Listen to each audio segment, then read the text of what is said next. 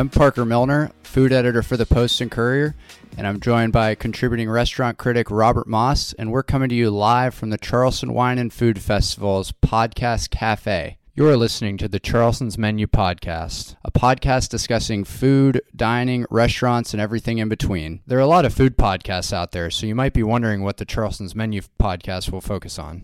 Well, that depends on the week and what Robert and I have been eating. We'll cover restaurants, dining, and everything in between. With many, many meals under our loosened belts, we could talk about food with each other for hours, but we figured that might get a little stale. That's why we'll be inviting chefs, restaurant owners, and beverage professionals to join us. This week, we'll be discussing pop-up restaurants with Tuk Tuk Sri Lankan Bites chef and owner Sam Fore and Mansueta's Filipino pop-up owner Nikko Cagalanan. And for this inaugural initiative, we're actually in an unusual location. We're recording in the Podcast Cafe, which is really sort of a big plexiglass box at the Culinary Village in Riverfront Park, North Charleston. Beautiful day, a little breezy, lots of folks roaming around. So a little different setting than most of the future podcasts, but it's a great day to be out recording in a wonderful venue. Yeah, I feel like the sound is like vibrating off this tent and just all coming in here. But it's kind of hard to hear yourself talk and think, but we'll do our best, right? Yep. One of the best things about wine and food is it brings so many different people into Charleston, and we're here on Saturday, so we're a couple days in. I've already been talking to a lot of different people, and one of the topics that comes up, at these is sort of what's going on in Charleston today. Because one of the reasons some of these chefs and other culinary professionals love to come to Charleston is to check out not just the festival events, but go eat at restaurants, check out everything that's going on around town. And Parker, that's something that you and I have both been thinking about, writing about, and talking about a good bit lately. Is the changing scene here, because it has changed a lot in just 2 years.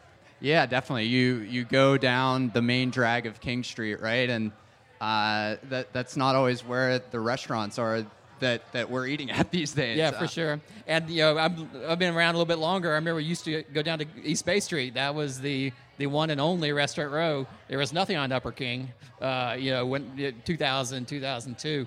So nowadays that whole landscape is shifting as well.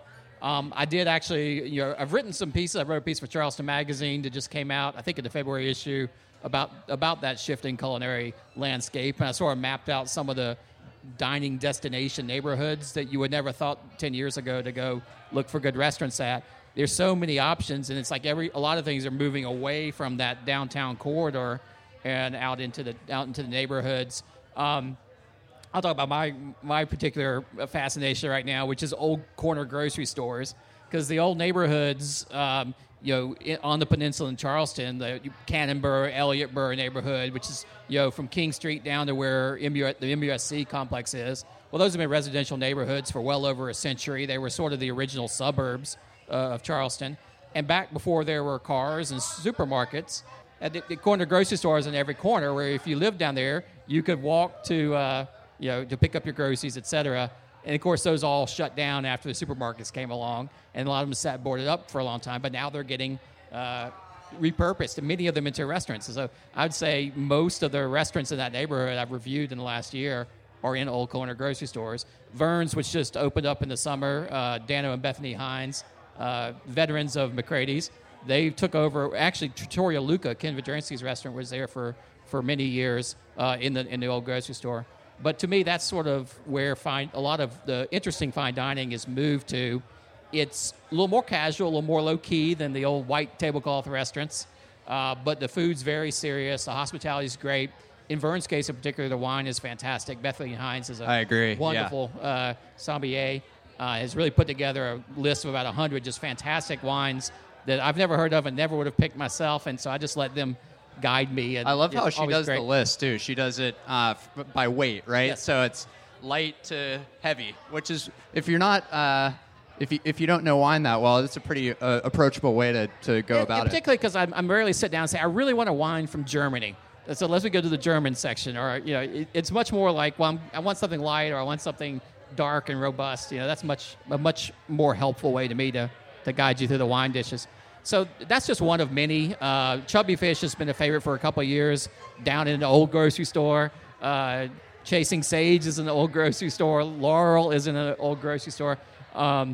Old corner grocery. So that's where a lot of the really I think interesting new restaurants are in Charleston right now, at least what I call the sort of independent restaurants, often being founded by veterans of other kitchens who are sort of going out and opening their own place. But I did want to ask you, because I know just recently you were into a very different type of new restaurant here in Charleston, a little bit different than the small corner grocery. Yeah, definitely. I've been twice now to Sorelli, which people, it is kind of hard to pronounce, I guess, but I put, it is Sorelli, I've confirmed. So it's a project by Michael Mina. For listeners who don't know who Michael Mina is, he's from Egypt originally, and he's got over 40 restaurants across the country in some big-time cities like D.C., Las Vegas, and even Dubai, believe it or not. And so, I mean, first of all, for him to choose Charleston, that's a big deal, right? We have what you might call celebrity chefs here, but normally they're kind of homegrown, right? Yeah, it's a little different. The story of Charleston the last 5 years or more is that more and more hotels. Downtown's booming. We went from the Charleston Wine and Food Festival. The whole mission of it when it was founded, what was it, 2006? I think maybe the first one. The whole mission was to shine a light on the Charleston restaurant scene, because there was a lot of interesting restaurant activity going on here, but we really didn't have a national reputation. We really weren't on the national radar, and damn if it didn't work. I was talking to Mike Lotta of Fig a few weeks ago, interviewing him for a piece, and he said that the real turning point for Fig was that Wine and Food Festival, and it brought Johnny Apple down from New York, from the New York Times, he wrote up Fig in this glowing article in the New York Times. He said it really just, that was sort of like when their rocket took off, and from there on they were super busy. So the Wine and Food Festival really did propel us. But it's the restaurateurs. We've not been really a place where the big international restaurant groups have come to open restaurants. We had Ruth's Chris for a while that is now shuttered. So we've had a few of the sort of. Now it's a locally owned cocktail bar, right? Locally owned bar. So it's not really been a kind of place where you see the big glitzy restaurant groups. So I think it's interesting about Sorelli and Michael Mina coming here. I'm guessing they did a little research before they sunk that much money into the building. Yeah, that was quite a project. It's a couple historic townhomes that they actually combined together, and so when you walk in. When they combined those townhomes, it created some really, really interesting sight lines. For instance, you walk in, and like through this stairwell, you can see into the bar. It's kind of cool. And if you walk up the stairs, you can see down onto Broad Street. But there's the Marquetta, which is kind of just a nice coffee shop. But they are doing some serious sandwiches there on house-made bread, slicing mortadella. Really impressed with that aspect of it. Now, I know it's Italian, so obviously lots of pastas and things like that. Any other details? Yeah. Cuisine, So they do 6 types of pastas, 2 dried that they import from Italy, and 2 house-made, a spaghetti and a bucatini, and then 2 stuffed pastas. And if you do go, they have this tortellini called Pillows of Gold that. I don't want to sway your opinion, but it melts. Man, was that good? Yeah. So, is there any low country elements to it? Have they tried to incorporate any of the local food? I'd say where you see that, I wouldn't say it's super prominent on the menu. I think that some of the seafood dishes, they're getting some local black bass. They did a swordfish piccata when I was there, and I know a lot of this is going to change because I went, I think 2 nights after it opened. They had some really lovely appetizers. The big-eyed tuna crudo with these like dehydrated apples. So there's some really fun dishes on there. You're going to pay for them. I think it's like a lot of the restaurants. It's a fine dining restaurant, and you're going to pay for it. And the dining room is going to be loud, and some people like that, and some people don't. But it's a lively fine dining environment, and it fits in with a lot of what we've talked about and the changes there. Well, I'll definitely be paying a visit in a while. I'll give him a little while to get their feet under him. But to me, it's still a question mark. Is this the first of a wave of similar sort of big ticket, very high end restaurants from established national restaurant groups? Are they more coming in the wake, or is this be more of a one-off?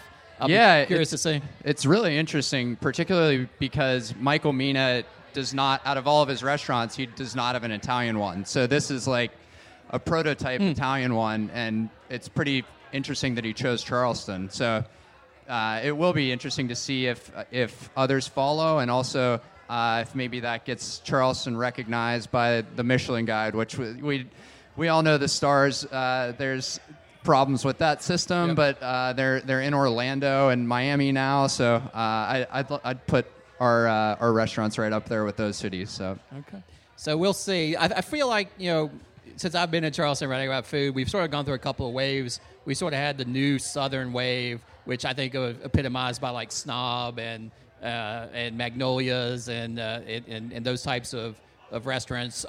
Lewis's Charleston Grill originally, which is now still around as Charleston Grill. And then we sort of had that next generation that came along, first with Husk, and then with Upper King Street, as Upper King Street really blew up with the dearly departed Macintosh and a lot of those other great restaurants up there. And then we've sort of been bouncing around a little bit since that time, it's sort of in the Airbnb hotel era. And I feel like we're finally starting to get to at least the third stage of my experience dining out here. Yeah, there's a lot to talk about with food, obviously, and we can't always write about it. Whether the story just doesn't come together, it doesn't make sense, and so that's why we're really looking forward to discussing the things that we're seeing when we're going to restaurants. I'm Parker Milner, and I'm the food editor of the Post and Courier, and this is Robert Moss. He's the contributing food critic for the Post and Courier, and we're joined today by Sam Fore from Tuk Tuk Snack Shack and Nikko Cagalanan from Mansueta's Filipino Pop-Up. Thank you. Thanks Thank for you having for us. having me. Well, how are you guys enjoying the festival so far? Good. It's been fun so far. Like met a lot of friends already. Yeah, it feels kind of like summer camp. You get to, it's the first big Southern one of the year, and like everybody comes to this. It's so much fun to get to see everybody, to get to collaborate with new chefs, and honestly to catch up with all the good folks. Yeah. And those listening may not be able to get the scene. We're sort of in a plexiglass box under a tent out at the Culinary Village. So it's early in the afternoon. The crowds are starting to stream in here. Still not too warm. So it's a nice location for a little podcasting. And it has a very squishy couch. Yes, Yeah. it does. Yeah. That looks comfortable, yeah. Wicked comfortable. Just need a pillow right now. I think they just let all the guests in, too, so it's about to get really crowded. Oh, man. Maybe why don't we start by just learning a little bit more about your culinary background, Sam. Where'd you grow up? How'd you get into cooking? Born in Kentucky, raised in North Carolina, and had a tech job until about 7 years ago. Yeah. Yeah, I worked in tech. I was only a hobby cook for my friends and my family, and then people decided that I could cook, so I had to start cooking. Yeah. That's You know awesome. how it goes. That's how it goes. I started with a different career, and now I'm cooking. I used to be a nurse. Oh, and wow. now, So I was a marketing major. When I got out of grad school, I started doing restaurant websites. And my clients were like James Beard nominated and winning chefs. Yeah. But they didn't know that I could cook. And so every once in a while I would take stuff in, and I wouldn't think anything of it. And when I took a sabbatical, they told the chefs in Kentucky what I was doing. I would pop up a 10 by 10 tent behind a bar in a dodgy neighborhood, and we would sell out every night.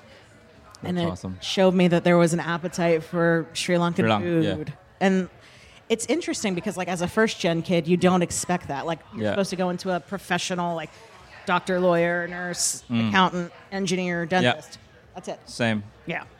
And my folks were just like, what? And it's taken me on this huge journey. Like, I started it back at the bar, and last year I was cooking in a tent at the base of the mountain in Aspen. So it's like, it wasn't supposed to happen this way, but I'm very happy it did. Mm-hmm. Yeah, Nikko, I know you didn't start off originally in the culinary world either. You sort of came to the U.S. to pursue a different career. Yeah. I graduated with my BSN Bachelor's in Science in Nursing, and moved here 2011 in the U.S. And I worked in a nursing home for 3 years, and then kind of like decided like wanted to learn how to cook. And then I did just watch YouTube. I didn't go to culinary schools. I just watched YouTube, read cookbooks. And then I decided to ask my friend if he can recommend me to a restaurant that would like take me as like a new guy. And then from then I was just like, I flipped career and like I didn't go back. I didn't look back after that. You can't go back. And then my family was like, what the hell are you doing? Exactly. Yeah. My family is still like, what the hell are you doing? Yeah. You mentioned your tent. What is it like setting up a tent for a pop-up? Everything humanly possible will go wrong. That's the heaviest part of doing pop-ups. It's like loading, unloading, and like bringing stuff. I'm like loading a 10 by 10 tent that I bought at Walmart into an Acura sedan, and like also loading food and tanks and the fake 3-compartment sink that we had to run. Like they have so many requirements for a tent. Yeah. Because you get inspected. Do you get inspected every time? Yeah. So the health inspectors will inspect you every time. So you have to be spot on. If anything's wrong, you've lost all your prep. You've lost everything. Yeah. So you have to be consistent. You have to be able to follow the rules that they set forth, and you have to be able to be graceful enough with it that you can set up at other places. I called my business Tuk Tuk because it was mobile. And, we'd show up at a bar, we'd show up at a restaurant. Now I do restaurant pop-ups and festivals primarily. But the mobility of it was really enhanced by having essentially a 100-square-foot restaurant that I could take with me. Especially in the early days of our pop-up, it's just like the hard part. It's like nobody knows who we are.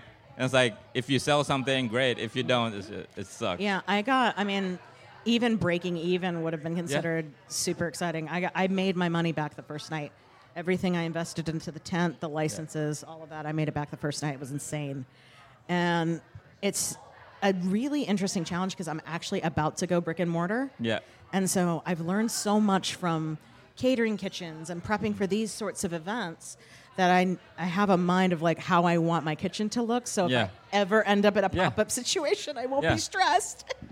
Yeah, we definitely want to get into both of your restaurants in a minute. I know in Charleston, breweries, distilleries, neighborhoods, that's kind of where the pop-ups are. What about in Lexington? Where are you popping up there? Bars, restaurants. Yeah. Anybody, honestly, after the pandemic, it became a way to get people to go back to restaurants. Definitely. Because people were excited about event. And even if it was something that wasn't widely supported during the pandemic, it brought more visibility to it. So I would do very small restaurant takeovers. I would do pickups from like a local coffee shop during the pandemic. And now I get to cook in really nice restaurants because I don't know why. I mean, it's progressed to that point, and I'm very, very happy about it because, it's nice equipment and not having your ankles in the mud and not knocking, You don't have to bring your fryers in the tent. Yeah. I used to drive around at like 3 o'clock in the morning, hot fryer oil buckets, looking for somewhere to dispose them. All those dangerous turns with your fryer in the back. No. You coast into the back. Yeah. You do not take Oh, my God. I know exactly what you're talking about. Yeah. So the poor sedan, until I got a pickup truck, she had... Nice. Yeah, I was going to ask about that because I think, Nikko, you started off doing your pop-ups at breweries, but I think nowadays you're mostly doing them in restaurants. Is that right? So are you able to work mostly out of their kitchen, or are you still doing a lot of off-site prep and loading in? So now I've been doing like a lot of collaboration out of states, like different cities out of South Carolina, and it's great because like I get to use their restaurant. I don't have to prep outside of that restaurant, so I don't have to bring the food that I prep to the restaurant. Now it's just like me going to that restaurant. It's like chilling now. It's like a luxury. Everyone is looking at you like, don't you think this is hard? I'm like, no. Yeah. This is like, amazing. You get paid to travel. Like they pay for your expenses, your flight, your hotel. It's like. And the nice thing about getting to work with other chefs in their kitchens is that you can learn a lot from them. Yeah. And I'm guessing for you as well, without that culinary school background or anything like that, it comes in really handy because you learn all sorts of tricks to make your life easier. Yeah, what are some of the things that were really hard for both of you when you were getting started, just with the service element? Prep kitchens were very hard to find. Also, like looking for a space that will let you do a pop-up there. especially like you don't have a name yet, you're just starting out. It's hard to like go to that restaurant and ask for like, hey, can I take over your restaurant for like 2 days? This is my name. I don't have a culinary background. I'll just wing it. And it's just like... See, I would do that, but I would take snacks with me. Yeah. And I'd be like, I can make this at your bar, and you have a captive audience of drunk people. Yeah. And because that's what I could never understand is like food trucks would balk at going to certain bars. And I'm like, you have a completely captive audience. Why would you do that? Yeah. That's guaranteed at least making your food cost back. Yeah. Well, both of you guys sort of came through less traditional routes to becoming restaurateurs. I don't think there's anything traditional about either of our routes. Yeah. And I was going to ask, because it used to sort of be you go to culinary school, you intern, you get a job out of culinary school. Do you feel like that is still a relevant path, or is that becoming less relevant with the other avenues that are out there? I mean, yes and no. It's like there's a lot of like pros and cons. If you go to culinary school, you learn a lot of basics and like all those marketing stuff, which is like not taught when you're like learning by yourself. But also like going to culinary school is like so expensive, and it's just my way is like I didn't go to school, so I did a lot of staging. Like I went to a couple of like Michelin star restaurant and like worked there for free. So I learned like good amount of techniques and stuff. So that was like how I learned stuff. If you ever want to get a kitchen job and learn culinary real quick, just start as the dishwasher. It always works. I took a job in a prep kitchen just dicing vegetables for meal prep after I started the pop-up. Nice. But I didn't have any, I know how to cook en masse because of the Sri Lankan community. When diaspora communities get together, it's usually 40 to 50 people coming over for dinner. So we don't cook small. So cooking in volume wasn't a challenge. Sourcing, finding things. So culinary school is very handy in that you learn those basics, but you also get the avenues that you can route through for sourcing, for mentorship, for all of those things. You have somebody like me that comes in, and 9 times out of 10, they're like, why are you here? Because it's not a real sort of thing to them. But the thing about being a tent chef is that every variable that you have in a kitchen is generally standard. Yeah. In a tent, it is never standard. Yeah. Some fuse will blow, something will blow work. over. Yeah, you really make things work. You become more of a problem solver. Yeah. And so I think of my job not as a chef, but as somebody who essentially just puts out fires and solves problems all day. Yeah. We adapt. Very much so. Yeah. You mentioned cooking for your community. If somebody's never had, I know, Nikko, that's a big part of Filipino cuisine as well. If somebody's never had Sri Lankan cuisine, how would you describe it to them? And what is it, how do those meals bring community and people together? I mean, I like to give them the FOMO aspect of it and just tell them that they're missing out completely. I'm kind of a jerk like that. But I describe Sri Lankan food as the love child of the best flavors of South Indian cuisine and Thai cuisine, because you have a lot of coconut milk, you have some lime sourness, you have tamarind, you have all the spices from the region. And then Sri Lanka is very heavily colonially influenced. Nice. So between the Portuguese, the Dutch, and the English, you've got interesting little dishes that are all their own. What I do is I put everything that I would put into a chicken curry into my fried chicken brine. And so that's how I expand it beyond the community. But when it's the community, it's big old bowl of rice, super homey curries. Really make it something that evokes a feeling of home. Yeah. Yeah, Nikko, you in the Philippines, maybe talk a little bit about Kamayan dinners. So I just did a Kamayan dinner last night. My first signature dinner for Charleston Wine and Food. Amazing. Yeah. It was like a very long table. This is like a very traditional communal way of eating in the Philippines. Very long table. You put banana leaves on top, and you dump all the food on top of the table. You use your hands. There's no silverwares. There's no plates. It's just like you use your fingers. So nobody was like using their phone last night. Everyone is just like enjoying the food. You can't, right? You can't. You can't. It's part gross. of the fun. But you're both on the verge of going to brick and mortar restaurants now, and I know Nikko, you were in workshop for a little bit, and so I'd be curious to get your takes on food halls, and Sam, if you looked at maybe being in a food hall, is that a good transition to brick and mortar, or is it something that can be I have so many thoughts a distraction? on this.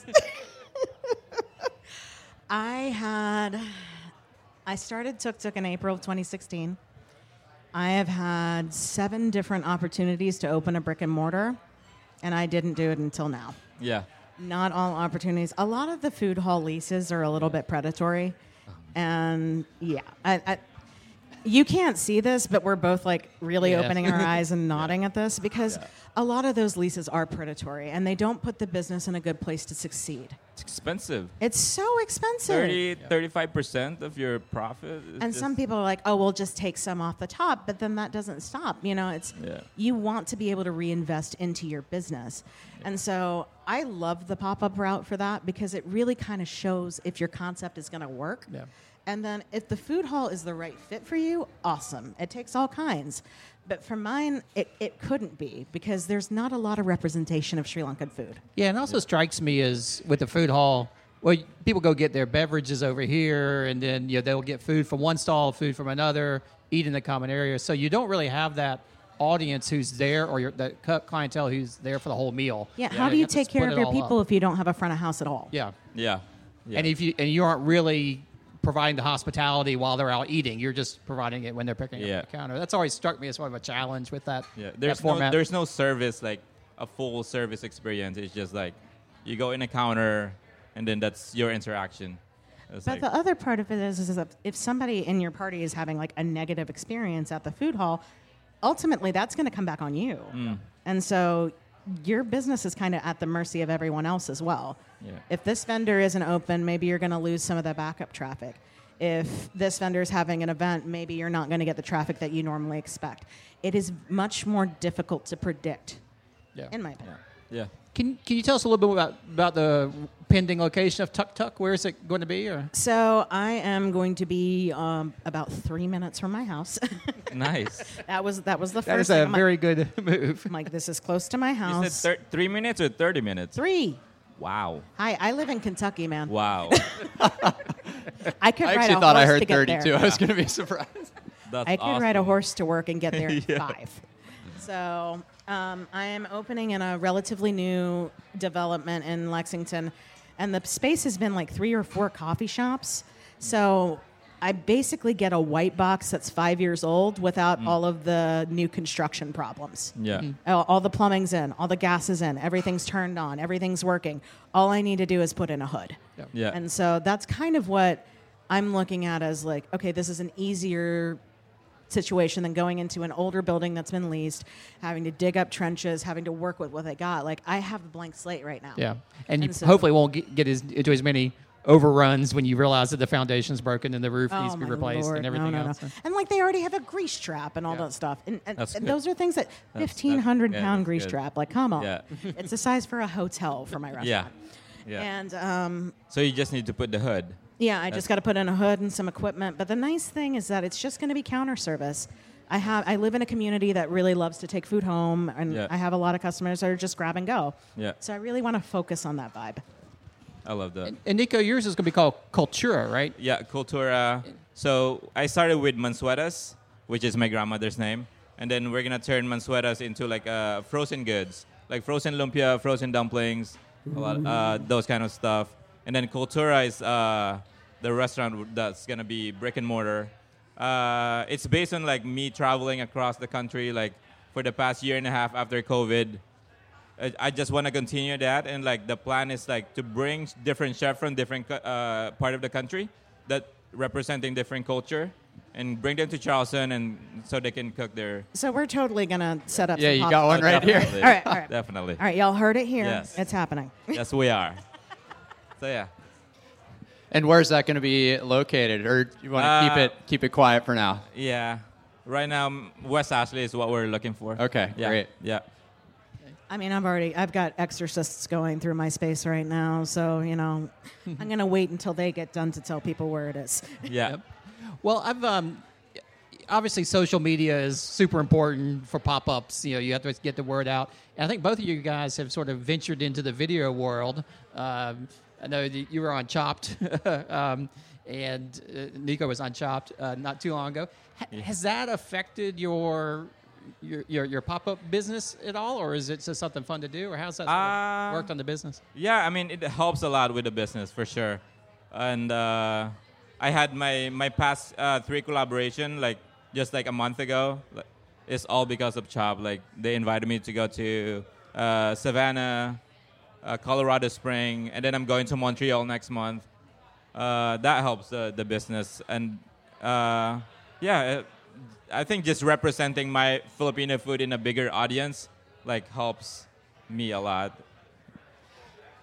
You mentioned something earlier, staging, and Robert wrote in our Charleston's Menu newsletter a really interesting piece about the future of fine dining with the closure of Noma. So I wanted if maybe you could talk a little bit about what staging is and what maybe your thoughts are on that, because that's a big conversation right now. Should restaurateurs be able to hire someone and not pay them to work in their restaurant? Yeah, I mean, I think when I do my staging, I do a lot of research when I go to that restaurant. There's a lot of Michelin star restaurant that's very staged, intense labor, and is it like The Menu on HBO? Yeah. Exactly. So it's when I stage, I don't want to be just picking herbs for 4 hours and just look down in my station. So what I do is research that restaurant, and if they allow stud to be in station every day and touch every part of that station, I think that's more important to me than picking herbs for hours and hours. Did you ever do any? Nope. No. Nice. I don't think all stages are created equally, and I really do like to pay people when they work. But I see the value in it. I do see a significant value in it because you're learning on the fly. You're learning in that environment. But I like to pay people. Yeah. I think most would agree with you there. Right? Yeah, so it's I remember my last stage was in, I'm not going to say the name, but I was literally picking fennel flowers for 4 hours. That was my first day. I was just looking down the whole time. My neck hurts. And I questioned myself. I was what the heck am I doing here right now? Why am I doing this for 2 weeks? Yeah, it seems like if the exchange is you're free labor, but you're getting a lot of learning out of it, it's worth it. But if you're just doing one task. Some chefs are excellent mentors in that situation. Yeah. If there's a certain chef that's going to either mentor or help me out in figuring something out that I need for my business, that's who I stage with, because that's where the value is. Yeah. Yeah. Always do your research when you do stage, for sure. And I'm sure you guys are oftentimes cooking with recipes maybe that you learned from your childhood. What's it like when you're trying to teach that to someone else? I travel with a spice suitcase, my friend. I travel Nice. with a whole suitcase that's like a spice rack in a bag. Nice. Because sourcing is difficult. Essentially over the last 6 years, I've been in a different kitchen every month. Yeah. And so a lot of them don't carry mustard seeds or lime leaves or pandan leaves. And these are all things that are super central to our cuisines. Yeah, I went to Asheville last month to do a pop-up there.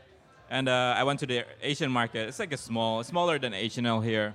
And they don't have ube extract. Oh. And I was and then they don't have jasmine extract. I was damn, I'm not going to do my dessert the way I'm doing it. It really makes you rethink your menus. Yeah.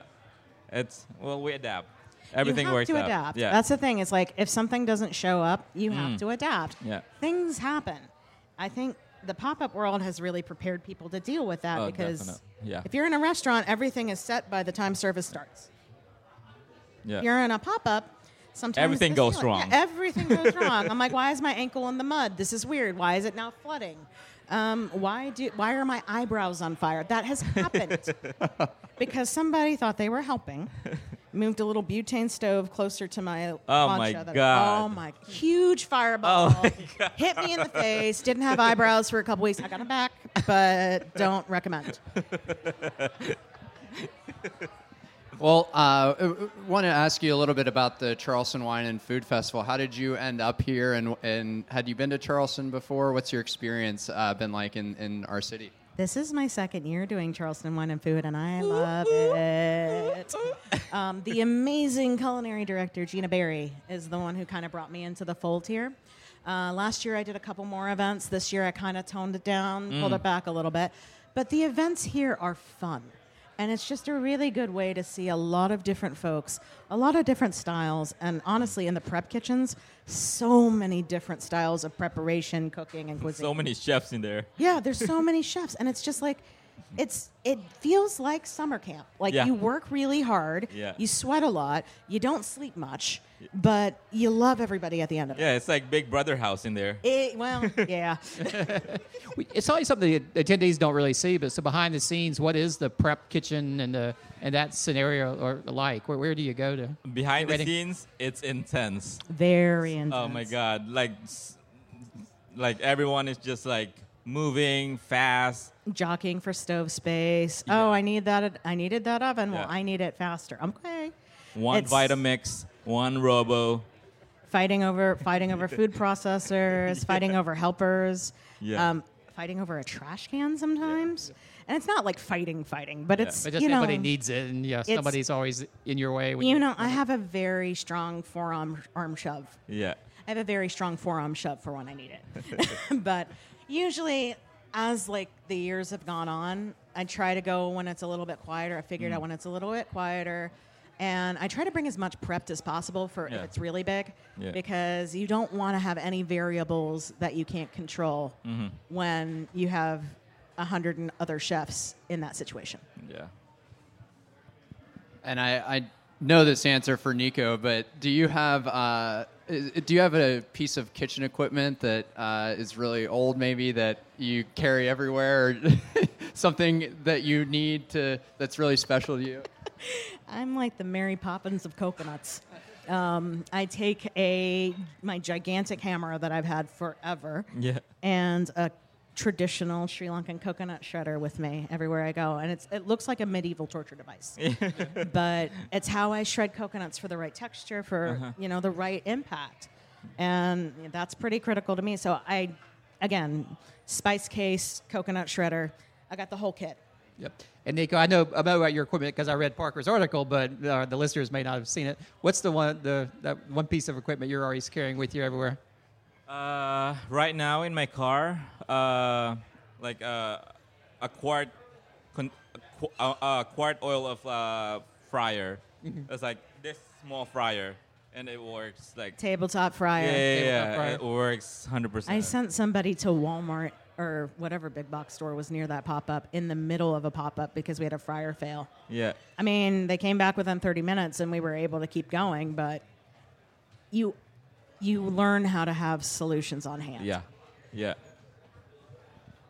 Well, we know you guys have a lot going on this weekend, so we really appreciate you joining us. Before we let you go, what else do you have on tap for the rest of the weekend? I am very excited to be doing Cocktail Queens, and I get to make a little naughty deviled egg dish with a little surprise.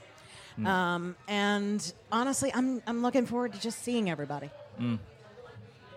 I have a dinner service tonight for my pop-up. And then we're going to go to, I think Butcher and Bee is doing like a closing. We're going to party, and then I'm going to fly away. You deserve it. Yeah. We've earned it. Yeah. Thank you guys so much for having us. Thanks for coming on, and thanks for enjoy the rest of the festival. Thank you. Yeah.